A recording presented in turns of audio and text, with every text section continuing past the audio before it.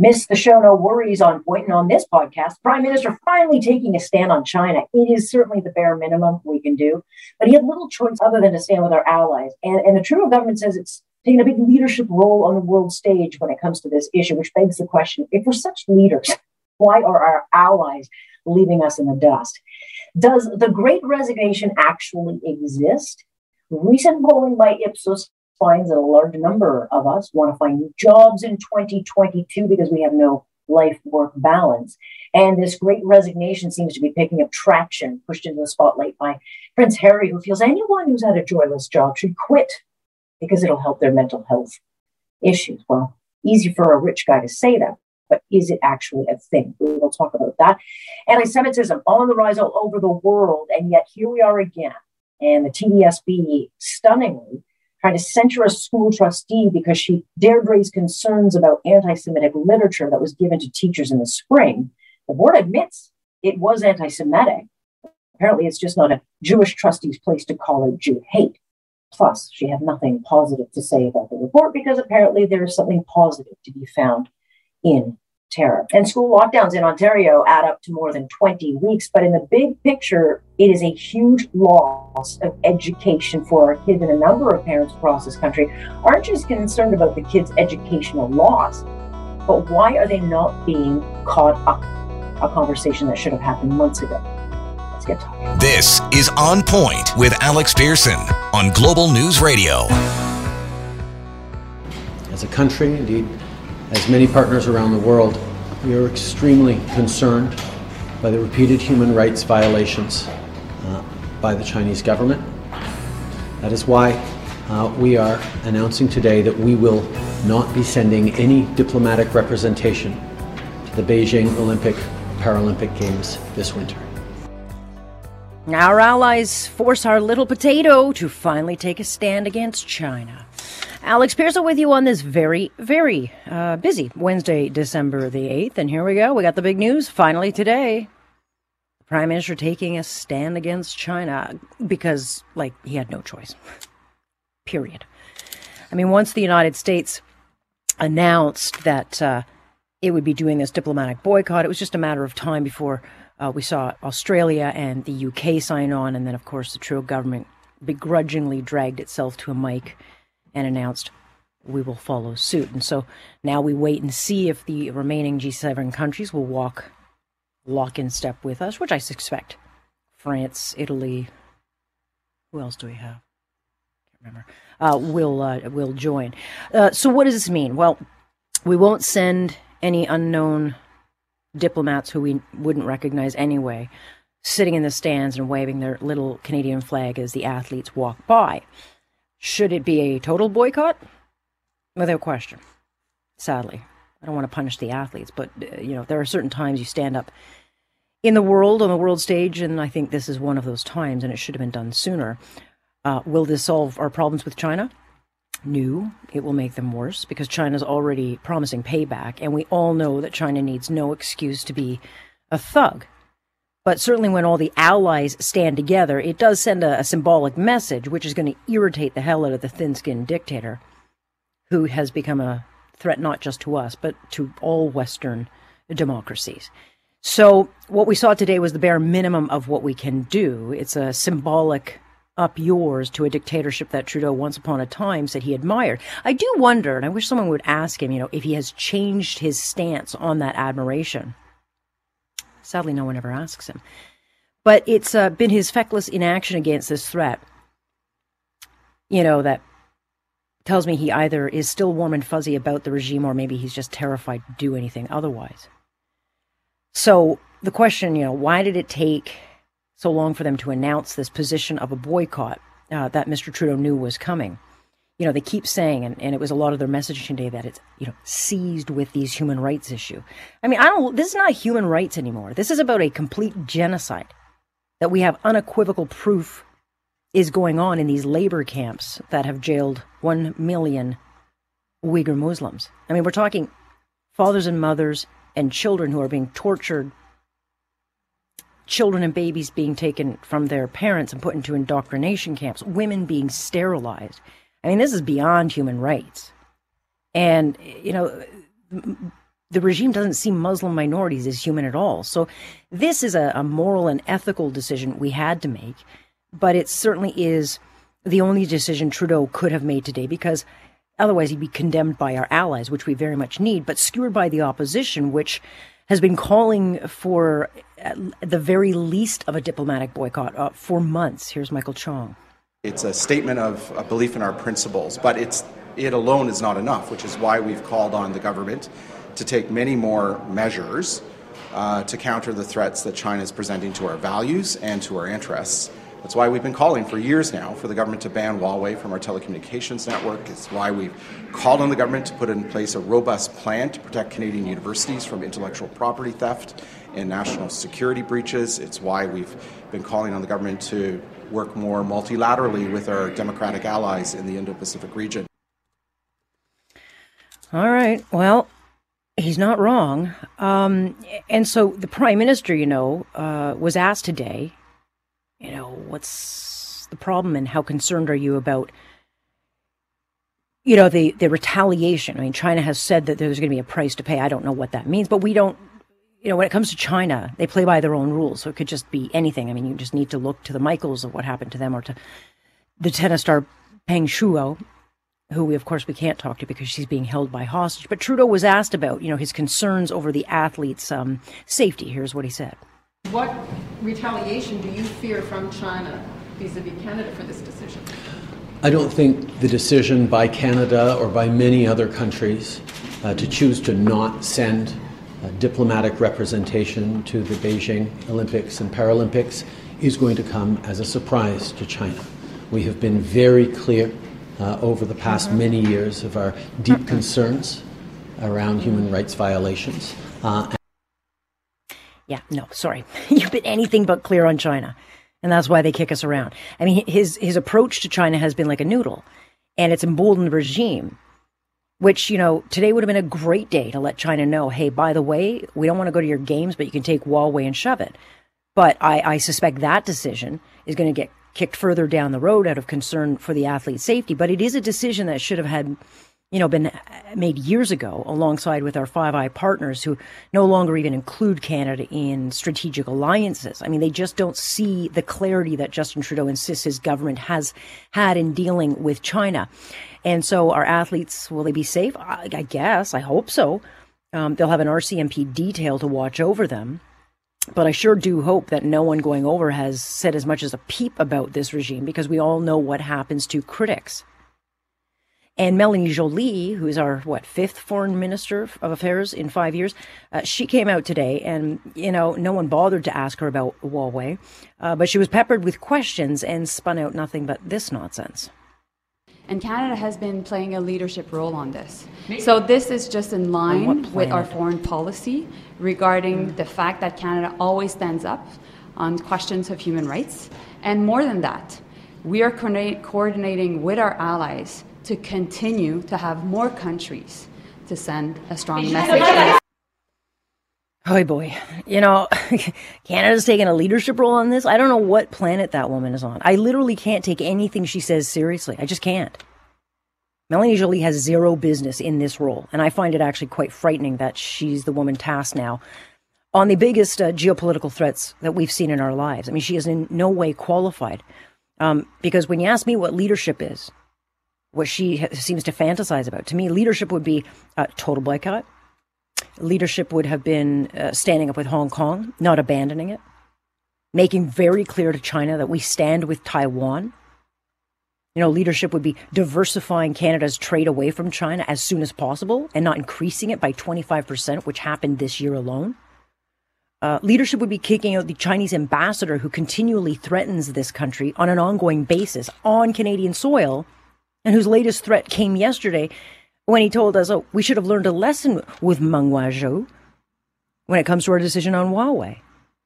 And leadership on human rights would have actually seen Melanie Joly and her government condemn China for committing what is a very obvious genocide. And yet she and her colleagues didn't even bother to show up for the vote brought forward by the opposition. So pardon me if I choke on this notion that Canada has been a leader on anything when it comes to the world stage, especially China. I mean, Canada's not back. We have been turned into a bloody disgrace on the world stage, which is why our allies, be it the Five Eyes or NATO, they just simply ignore us now. So I'm glad to see this baby step, but does it go far enough? No. I mean, at some point, Trudeau and this completely unqualified foreign affairs minister is going to have to take the leadership they boast about on China. And the sooner, the better, for all of our sakes. Great to have you here with us. So have you heard about the Great Resignation yet? Because you will. And certainly now that it's been thrust into the spotlight, thanks to the words of one Prince Harry, who took to the air and said, anyone who has a joyless job should quit for the well-being of their mental health, which of course is easy for him to do because he said his comments sitting in a $20 million home. You know, the rest of us actually need a paycheck to pay the bills. But is there any actual merit to this? Because without question, the pandemic has changed the way we do everything. I mean, including work. Because it's forced, I think, most of us to reflect on things like work-life balance. Are we actually happy with what we're doing? Do we make enough money? And polling done by Ipsos for Randstad Recruitment Agency suggests that over 60% of Canadian companies are now preparing for some kind of employee exodus in 2022. And according to the polling, employees now have all the power. We are at the steering wheel because we now know that there's flexibility, that we can actually work productively from home and don't always need to go to the office. And if you look at the numbers, Ipsos finds that 43% of Canadians say they are going to look for more work in 2022. 62% of those looking for work will be 18 to 34-year-olds, but a pretty high number, 48% of those aged 35 to 54 also will be looking for possible new employment. And of course, when you look at the breakdown, why? Younger groups want money, but a lot of them said they have to have an option of going to work or staying at home, or they might just quit and go elsewhere. So at the end of the day, it's easy to tell a pollster you want to quit. It's a whole other issue of actually walking out the door unless you are rich like Prince Harry. Let me bring Patrick Poulin into this conversation, Group President of Randstad Recruitment and HR Agency. Good to have you, Patrick. Good evening, Alex. All right, so when did this movement start? Is this a result of the pandemic? Is this an emotional kind of trigger where people are burning out, tired, forced to kind of, as we sit and stare at our walls where people were like, I'm not happy, I got to start reflecting on my life. Like, where did this start out of?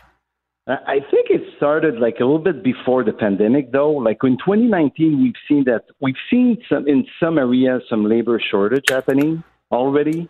But since the pandemic, definitely we've seen like in the peak of the economy, like across not only the country, but also across the world, like with the return of the economy, like we've seen there that, okay, that's when like the shortage came out like even higher. And we've seen that the employees like were really looking like to elsewhere, like, or to better jobs, like to change. So I would say since the beginning of the year, we've seen big changes happening. Right, and we have seen, obviously, you mentioned the labor shortage across this country. This is having a massive impact on businesses, which now, really are struggling to find people. They're having to, offer more money. It's like the employee has the power all of a sudden to make the demands, and if employees want, people to work, they're going to have to offer this. But what is the number? I mean, what is the reality? It's one thing to say you're going to quit; it's another thing to actually do it. But Canadian companies are preparing. What is it that you think is going to, what's this seismic shift look like? Yeah, I would say that, like, again, we see like about 45% of the people, close to 45% of the people are still looking for a new job. Everyone, since the job seekers are sitting in the driver's seat right now. And we see that for them, it's to get like a better job at the end, but not only on the salary side, but better like benefits, better flexibility at work. So those are the things that the people are even more sitting down and saying, okay, so what do I want to do? So let's look at, and for sure, like most of the people are getting approached like by many companies as well, because like we see that like many companies are desperate, like desperately looking for people. So that's the reason why like we see more and more the people saying, okay, asking themselves the question like, okay, what should I do? What should I do? Should I just go and look and see what's elsewhere in the market? So we see that more and more in the business right now. Yeah. And certainly it depends on what your situation is. If you've got a family or kids to feed or whatever, if you're young and you don't have any, real responsibilities outside of yourself, then you'll have more options. Let's look at the sectors of, let's say, hospitality and tourism, which got hit and devastated, and still haven't recovered. I understand that, if you've been shut out of that kind of business, it's a good push to say, okay, so what do you want to do? This is a time now to build skills and maybe kind of direct yourself into something you've really dreamed about. That has a bit more stability. But what are you seeing? Is it that people want stability? Is it lifestyle? Like, what are they looking for? And are industries like hospitality, restaurant, are they ever going to come back to what we had before? Yeah, I think the market will just stabilize at some point as well. It'll go back. It's going to balance out a little bit. Like, for sure, unfortunately for the employers, it's a little bit tougher.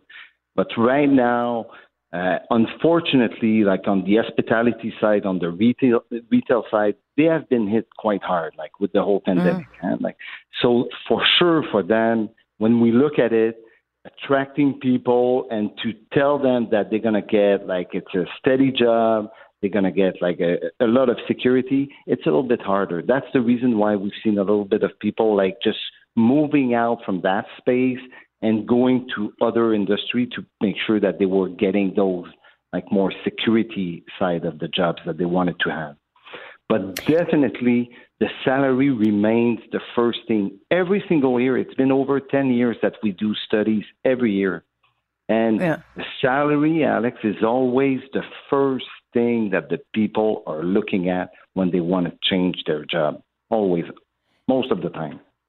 Yeah, and unique, I think, to the situation now is that it's not just salary, but people want to be able to negotiate, okay, I don't want to have to come to the office. I don't want to have to pay for parking or transit. I don't want to spend 2 hours in the car. So here's the deal. You can pay me maybe a little less, but I want to work from home. So those negotiations can actually happen. Definitely. And as an employer, you need to be open to it because flexibility today, and we never thought about this, before the pandemic, saying hey, most of our employees will work from home now, and the setup will completely change, in the way of working. But now, today, this is the reality right now, and we see that companies, they don't have any choice to adapt to this new reality. They need to offer, like I said, salary is the first thing, but again, you need as a company to be able to offer a good flexibility package to the people, saying, okay, so is it full-time from home or is it 2 or 3 days from home? So we see the appetite of the job seekers really to have a balance between the two. So that's the reason why the companies need to adapt through this. And you guys are on the front line, so you would be the ones posting the jobs. You see what people are coming in for. You see kind of the trends before the trends start to appear in the labor force. Patrick, when you see a young person, or even, because the ages break down to 18 to 34 or 35 to 54, who are looking, no matter what you do when you leave a job, chances are you're not going to go into the same thing. So are you telling younger people you've got to be able to build the skills? Are they willing to put the work in to go change their life? Or are they expecting, okay, we've got all the power now. This is what I want. There have to be skills brought in. Exactly. And on this, we still need to be careful. As a job seeker, we need to be careful in the way that we change job and the way that we do it as well. And I think it's important to still be very transparent with your current employer. If you're getting approached by other companies, which, again, we see that very often, I think it's really important to maintain a very transparent conversation with your employer. Just saying, okay, by the way, just to make sure that you're able, it's always better, when we look at other jobs, it seems very appealing. It seems very it's going to be so nice to go there. But again, sitting down with your current employer and looking at, okay, what kind of training, what else could you give me to help me out in growing my career within the company that they're working on? That's the kind of thing that we suggest still. Because, again, we never know with the market, when it's going to go back to normal, we might see some companies doing, changes. And like letting go people at the end. Yeah. So we need to be careful in the way that we do it. And as well, I can say one thing as well is that if I'm the younger generation, I might want to look like what the company has to offer me in terms of upskilling, like my like learning that I had, like what they can bring me to build my career and to have a stronger like a footprint in what I do and doing having other responsibilities as well. So that's the kind of thing that we suggest that we do for a job. Yeah, I mean, not necessarily walk in and say, "Here's what I want." I mean, you know, if you can get and fine, you know, tune your opportunities for job growth, you know, skills training, all those things are really valuable, even though it doesn't seem like it at the time. But as long as you continue moving forward. So if you were to put your Kreskin hat on and do a little fortune telling, do you see this as this great resignation as a movement or kind of just a buzzing trend? I mean, you've obviously never seen, I don't think we've seen the climate that we have in this country as far as labor shortages like this for many decades. But yeah. I think like until we see the economy slowing down a bit, I think it's still going to stay, unfortunately, with this. And again, like we look at like the economy a little bit, where the country is going with the economy. I think 2022 remains quite high with the inflation when we look at it. Like so. Unfortunately, for 2022, it's still going to be very present, I think. When the economy will balance out, I think it's going to help out with having like, the people like staying more and working more like at their current job and making sure that they're staying happy at what they do currently. Yeah, but on the other side, though, I think it's a good learning for employers today because we've seen the shortage happening, like I said, before the pandemic. And it's a good learning for all the employers saying, work with your current employees first, work with your branding first, make sure that you make them happy and you invest in your like employees for their career. That's a great learning that everyone has to understand here. Give and take. It is give and take. Patrick, very much appreciate this. We'll see what this brings. And boy, oh boy, I guess you guys will be busy for a while then.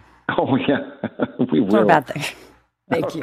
Patrick, very much. That's Patrick Poulin, who's the group president of Randstad Recruitment. And they have a lot of job postings that they are dealing with right now, but certainly talking and giving advice and stuff on skills training and, job growth. So here we go again, the TDSB once again getting international headlines, this time because the board has decided to try and censure a school trustee because she dared raise concerns on Twitter last spring about a manual being sent to teachers that she said had anti-Semitic content inside. The school trustees, now look, they're elected, so censoring is the harshest penalty that can be handed out. But what is Alexandra Lolka's offense? Why was she being singled out? Well, the complaint against this trustee stems back to an incident that took place in May during the Israeli 11-day conflict with Hamas and Palestine. And a member of the board's gender-based violence unit distributed this 51-page anti-Israel manual to teachers who requested it. And of course, the booklet discusses Palestine and colonization by Israel, suggesting that, also reading material on BDS. So that member was temporarily removed. But in the report, the Integrity Commissioner agreed that, yes, some of the material promoted terror and anti-Semitism. But the trustee didn't talk about the positive things in the report. Yes, apparently you're supposed to find positives in terror, but Lolka was actually speaking on behalf of many in the Jewish community who were absolutely outraged by the material they were seeing. So why is she in trouble? Well, according to the board, it's not her job to call out Jew hate. It's the board's responsibility. The problem is the board never seems to call it out. Avi Ben Lolo joining me now, founder and chairman of the Abraham Global Peace Initiative. Good to have you. Well, thank you for having me, Alex. It's always a pleasure. Well, I know, but this is becoming a recurring theme when it comes to the biggest board in this country, where they're on the wrong side of history. It's not that you can't criticize Israel. That is completely fair. That's not anti-Semitic. But I think a Jew, which this trustee is, would know anti-Semitism when she sees it. Yes, of course. And look, she called out anti-Semitism, and she was right to do it. Unfortunately, it's at the board level, both Jewish trustees, Jewish teachers, and even Jewish students have been speaking out and complaining that they feel marginalized, that they themselves are beginning to feel uncomfortable because of the board's position and many statements that have been made by other board members and by speakers that the board has brought on that has made them feel like, in fact, there is anti-Semitism, and that is a concern to them as well.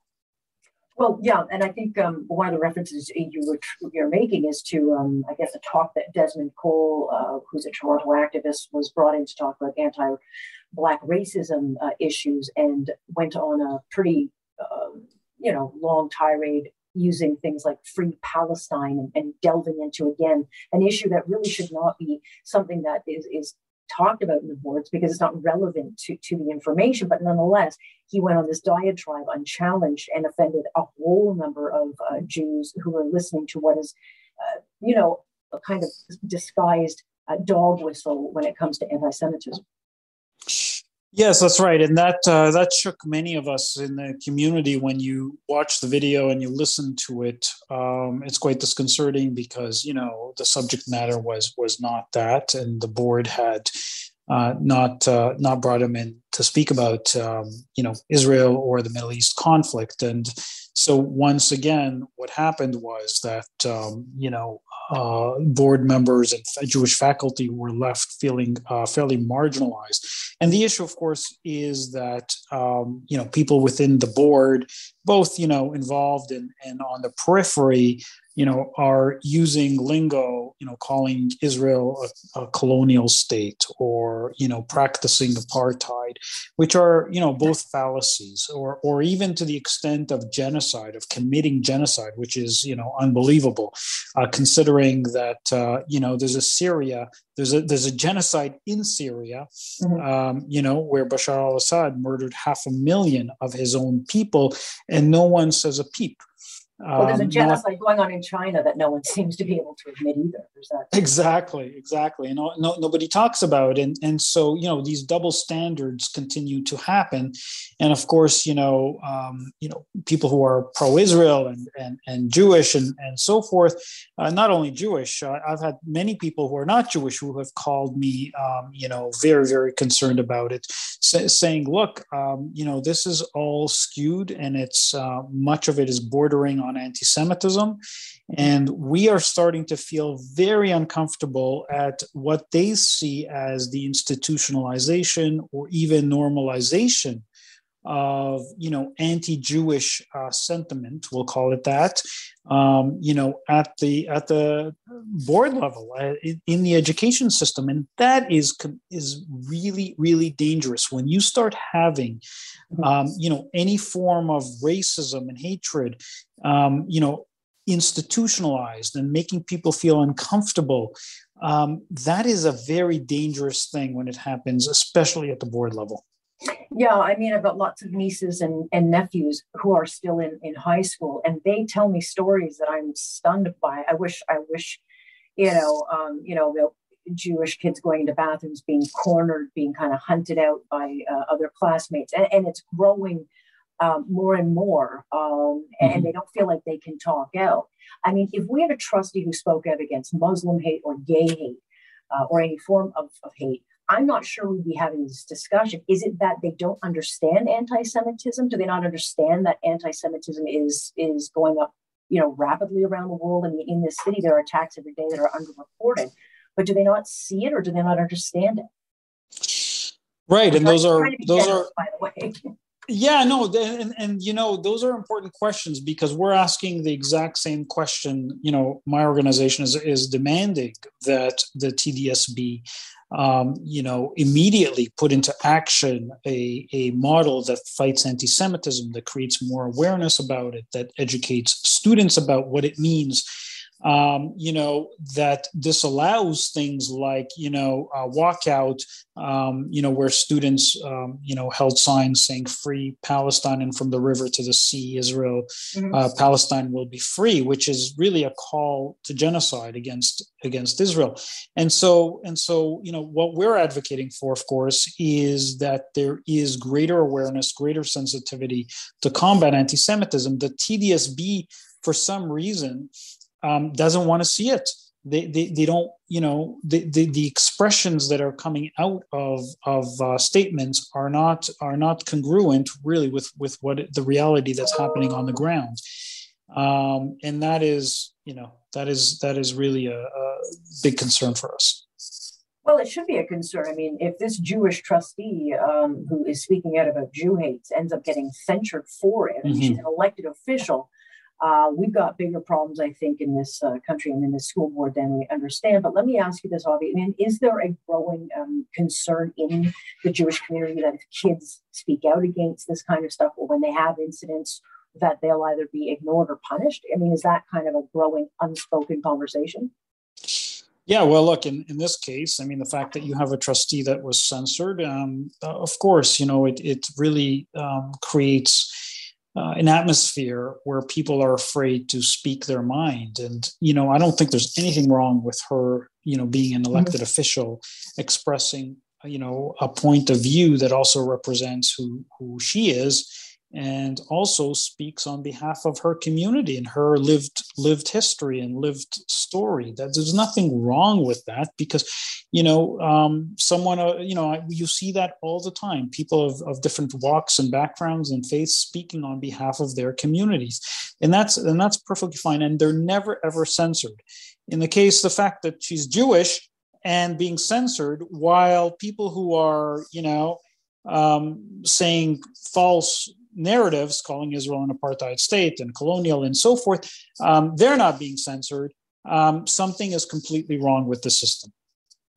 Stay tuned. I'm sure it's not the last story, but it certainly is alarming that we have to keep talking about this, but we'll see what happens with the results of the vote on this. Very much appreciated, Avi. Well, thank you very much for covering this, Alex.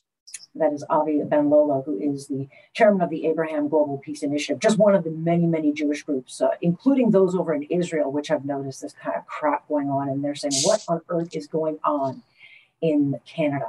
So we'll follow that. All right, great to have you here with us. So as we head into the holidays, no question there's a growing concern for parents that maybe we won't return. Maybe there'll be more restrictions. Maybe there'll be school closures. Who knows where the hysteria will take us? I mean, the Ford government said schools won't close again, but they also said that before.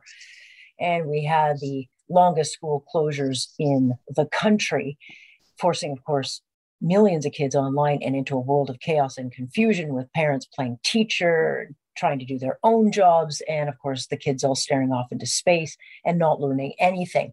Well, a new study from Fraser Institute did polling with Leger, finding that 1 in 5 parents say their kids are behind. 20% are more concerned that the schools have no plan to catch the kids up. And when you look at the numbers nationally, 70% of parents say their kids are falling behind. Maybe you don't see it as a big deal, but the true data on this will not be felt for years. Paige McPherson is Associate Director of Education Policy for the Fraser Institute, who dug into this data. Good to have you. Yeah, thanks so much for having me. Kids lost, at least in Ontario, over 20 weeks of school. That's years of education when you actually add it up in the bigger picture. I'm surprised your numbers actually aren't higher. Well, when you look at the numbers, so that 1 in 5 number, are parents in Ontario who feel that their child has fallen behind and that their child's school has no plan to catch them up. So that's that 20%. But when you look at parents who say that to some extent their child has fallen behind, whether they've fallen behind a lot or whether they're not confident that the school has a plan to catch them up, Or some parents say, we are more confident in the school, but our child has fallen behind a little bit. Taking into account all of those parents who say that their child has fallen behind to some degree, it's almost 80% of parents in Ontario. So almost 80% are saying, okay, there's some learning loss that have happened with my child here. So that 1 in 5 are the ones who, have the most dramatic reaction. They're the ones who say, yes, my child has fallen behind, and no, I'm not confident that the school has a plan to catch them up. But when you're looking at the bigger picture, a lot of kids, according to their parents, have fallen behind. Yeah, I mean, I can only speak to my own situation, and our son was so far behind. And when I found out that the schools were not going to be redoing the curriculum, in his grade of elementary class, I mean, we had to make a decision. And ultimately, it was to take him out of public and put him in an independent school so he could get that one-on-one learning. But parents, a lot of parents can't do that. A lot of parents won't do that. But when if you don't create the foundation, especially let's say in the elementary years, these kids are just going to keep falling behind, and the problem is, and I think why we're not seeing or hearing more outrage is because the learning loss of these generations of kids won't be felt for years because they'll just keep falling behind and behind and behind. Yeah, so the compounding effect of having the learning loss and then, let's say in a math class, not learning the foundational skills that you need in that year, going on to the next year, not having that knowledge is going to make learning the more advanced material more difficult. Certainly the impacts, if this is not addressed by the Ontario government or other provincial governments or the schools themselves, I think, it's fair to say that this is going to not be a short-lived impact for kids. This is going to be something that is going to be quite long-term. And it's interesting that you say that about independent schools, that, you've made the choice that some other parents have made to make that shift. But as you say, this is not an option for everyone. And for so many parents who do it, tremendous sacrifices are involved. And that's particularly acute in Ontario because 5 out of 10 provinces, every province east of New Brunswick, other than Ontario, actually offers a level of educational choice to families by allowing some of parents' tax dollars to follow them to the school of their choice. If that's an independent school, then it will follow their child to that school, which in turn can make independent school more affordable. Whereas in Ontario and where I live in Atlantic Canada, a lot of children attend their local public school, and that's really the only option that's affordable to them or available to them. And when we look into this data, the only province where we didn't have that extreme level of concern that I mentioned from parents, where parents feel that their child has fallen behind and that their school has no plan to catch them up, that was about 1 in 5 across the country. But except in BC, it was 1 in 10. And BC does have that educational choice policy in place that makes independent school more affordable to parents.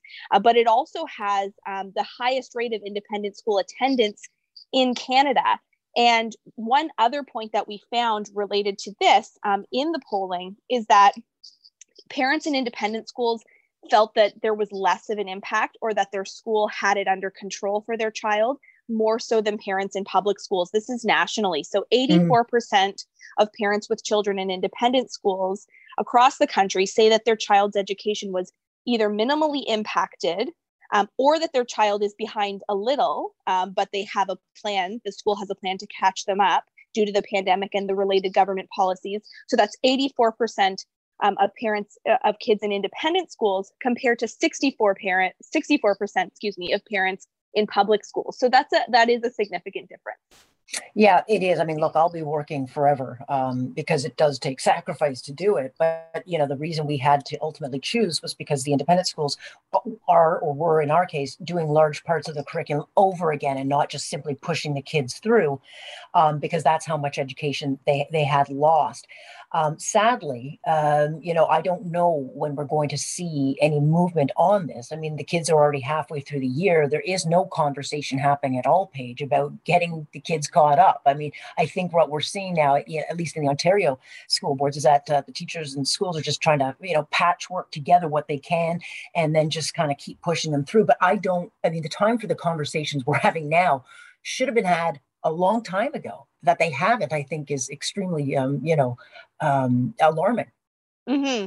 And when we're looking at, the policies that are related to the pandemic, a lot of people say, oh, this is because of COVID, but realistically, this is the government's response to COVID. This is how governments chose to manage it. And in Ontario, where we do have the large proportion of parents that feel that their child is behind a lot, or feel that their child is behind and their school has no plan to catch them up, schools were closed, as you said, longer than any other province in the country. So specifically between March 14th, 2020 and May 15th, 2021, Ontario closed K-12 schools for a total of 20 weeks. And that does not include closures that are mandated by individual schools, mandated by school districts. I know here in Nova Scotia, where I live, if there is an exposure in a class, if one student has been exposed to COVID in a class, the whole class shuts down, goes virtual for a week. Now, depending on the grade level, that virtual learning may or may not be very successful for those students. So we are still seeing, whether it's individual class closures or individual school closures or regional school closures, there are still a lot of interruptions to student learning going on. So when we're, talking about having these conversations about addressing the learning loss that has happened, I think that's something that, as you've said, there really is a void. We haven't heard a lot of solutions on this from school administrators, from the government, but also talking about, okay, how can we avoid learning loss in the future? Well, it's not a one-size-fits-all problem, but certainly, as you know, government only ever has a plan for one size. So we're all going to pay a price for this. Paige, very much appreciate it. I know that you will be digging into a lot of research over the next few years in this area. Thanks so much. Thank you for having me. Paige McPherson joining us here with the newest data on that with the Fraser Institute. And it will change a lot over the next coming years, I don't think for the better. Thank you for listening. Of course, you can join us Monday through Friday, starting at 6:30 sharp. I'm Alex Pearson. This is On Point here on Global News Radio.